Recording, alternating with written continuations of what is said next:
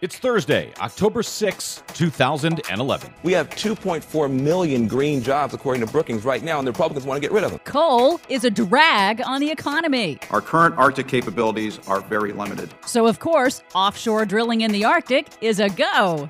Surprise! Koch Industries will profit from the Keystone XL pipeline after saying they wouldn't. Plus, we need to have robust, drastic climate change policy. Occupy Wall Street protesters want to save the future with action on clean energy and climate change. Silly Occupy Wall Street protesters. All of that and more straight ahead. From BradBlog.com, I'm Brad Friedman. And I'm Desi Doyen. Stand by for 6 minutes of independent green news, politics, analysis, and snarky comment. One day, our environment will get bad enough that we'll want to act on it. Maybe when Florida sinks underwater. Then we'll take action. Perhaps by giving Nana water wings and a can of shark repellents. Poor Nana. This is your Green News Report.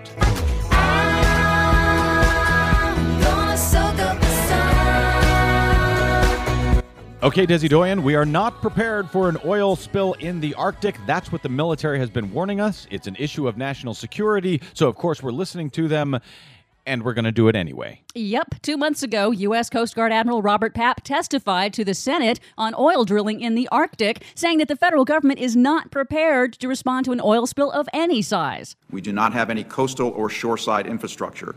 We do not have a seasonal base to even hangar our aircraft or to sustain our crews.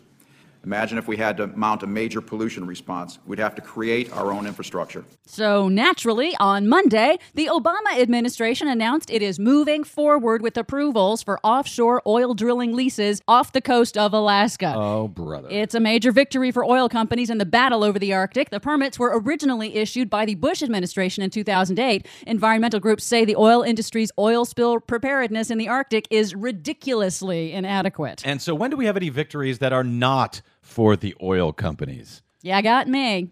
We have 80,000 coal miners in America. Now, God bless them. They are America's heroes. They risk their lives to keep the lights on. There are 80,000 of them. We have 2.4 million green jobs, according to Brookings, right now, and the Republicans want to get rid of them. That was Van Jones on HBO's Real Time with Bill Maher last week on the surge of clean energy jobs, the fastest growing job sector in the United States, even as the number of coal mining jobs continues to fall. Coal companies have claimed in the last month that new EPA air pollution regulations will force them to close coal-fired power plants and cut jobs. But the Associated Press reports that the closures are actually due more to declining coal reserves in Central Appalachia.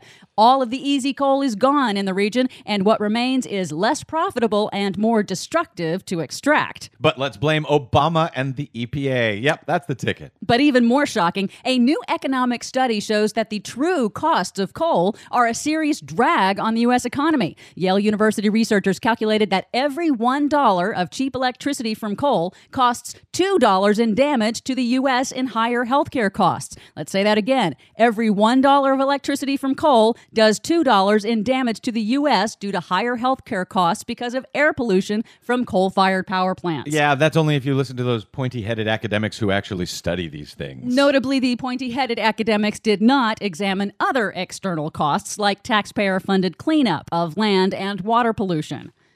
More shady dealings with the billionaire Koch brothers right after a bombshell Bloomberg News report on Monday that the U.S. petrochemical giant Koch Industries, owned by the secretive right-wing billionaire Koch brothers, flouted the U.S. trade embargo by using a foreign subsidiary to hide sales of equipment to Iran. Now, Koch Industries has been caught using the same dodge regarding the controversial Keystone XL pipeline proposed for the Midwest. InsideClimate.com reports a new investigation shows that Koch Industries told the U.S. Congress they had no financial interest in the pipeline. But regulatory filings in Canada show a Koch subsidiary told regulators there it has, quote, a direct and substantial interest in the pipeline to the tune of hundreds of millions of dollars. Unbelievable. You're saying that Kochs are liars or criminals after they've been shown to bribe foreign countries, after they've been shown to do business with terrorist nations? Now they're lying to the U.S.? I I can't believe it. The billionaire Koch brothers and the proposed Keystone Pipeline are also targets of the Occupy Wall Street movement and the hundreds of protest actions blossoming in cities around the country. In interviews with thinkprogress.org, Occupy Wall Street protesters tied together the astronomical profits of the fossil fuel companies and Wall Street with corporate cash in politics and the climate change denial industry. We know that Wall Street has given millions and millions of dollars to our candidates, are basically buying votes. We know that Koch brothers, big corporations like BP and ExxonMobil, are large funders of climate change denial. There's a new public hearing on the Keystone XL pipeline at the State Department on Friday. There are rallies scheduled for that and around the country over the weekend. Check our website, greennews.bradblog.com, for much more on all of our stories today. And while you're there, please consider a donation to help sponsor the Green News Report to help us continue to occupy your public airwaves. Download us anytime at iTunes, listen to us on your smart device via Stitcher Radio, and follow us 24/7 on the Twitters at Green News Report. From bradblog.com, I'm Brad Friedman. And I'm Desi Doyen. And this has been your Green News Report.